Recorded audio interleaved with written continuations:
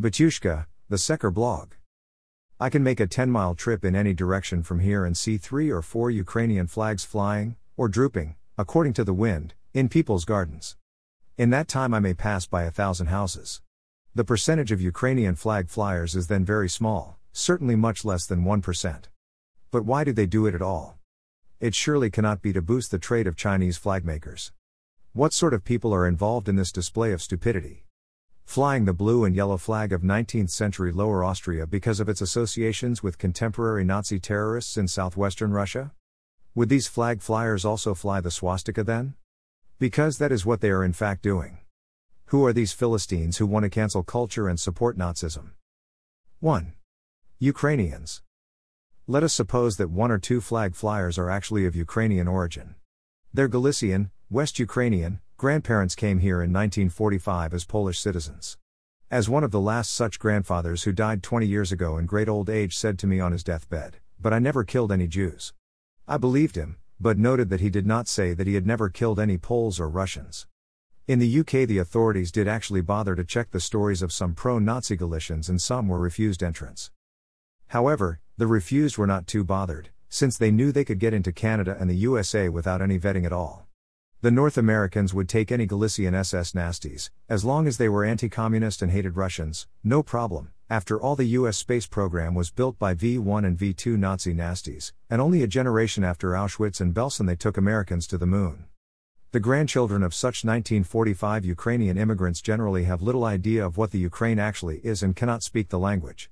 Flag flying for them is just part of family nostalgia, tokenism. We should not take it too seriously.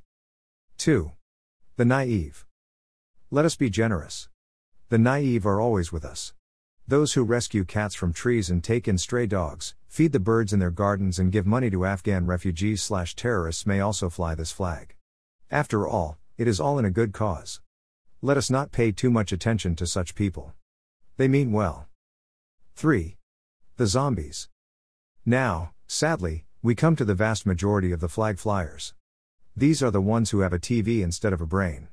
These are the ones whose grandparents believed that German soldiers bayoneted Belgian babies in 1914, or whose parents believed that in 1945 the British genocided Dresden and that the Americans nuked Japan in order to shorten the war. In fact, both crimes were committed to frighten Stalin, or who believed in 1990 that Iraqi troops threw babies out of incubators when they freed the British separated Iraqi province of Kuwait and that Serbs massacred Muslims in Yugoslavia in the 1990s.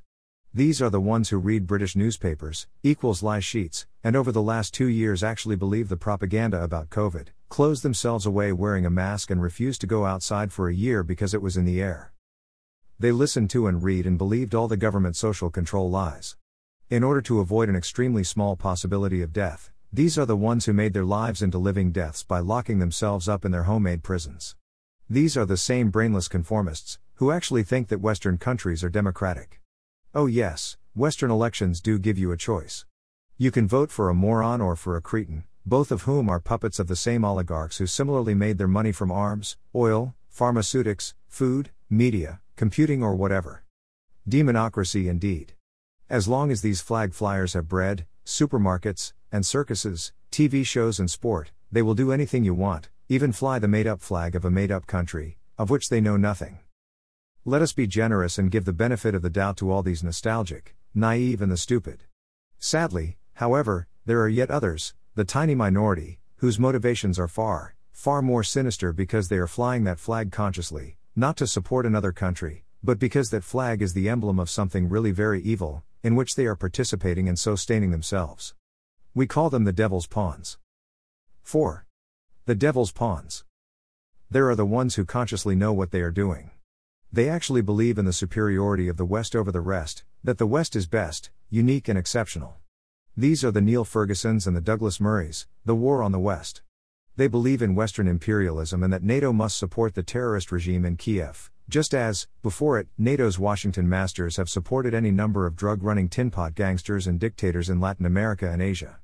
Apparently, the West is Best Brigade have never heard the story of Gandhi, who visited London in the 1930s and, when asked by a journalist what he thought of Western civilization, is said to have answered, "I think it is a very good idea." These are the sinister people who are in power and their useful idiot supporting ideologues, who realize that if the West loses the Ukraine, This will be the turning point and the collapse of their ethnocentric, I love me nightmare world. They are the Anglo-Zionists. As for us, we do not believe in one world government, i.e. one world dictatorship, in planetary hegemony and homogeneity, in one size fits all, as decided by a self-appointed top-down global elite of super-capitalist mega-rich. We have other values, far older and far newer than theirs, because our values are timeless, representing continuity and even approaching eternity. We believe in spiritual identity, personal, familial and national identity, because we believe that all the really important things are higher than money. We believe in civilizational values, in cultural traditions and historical memory, we believe in humanity, remember that? In truth, in national sovereignty, social justice and prosperity for all.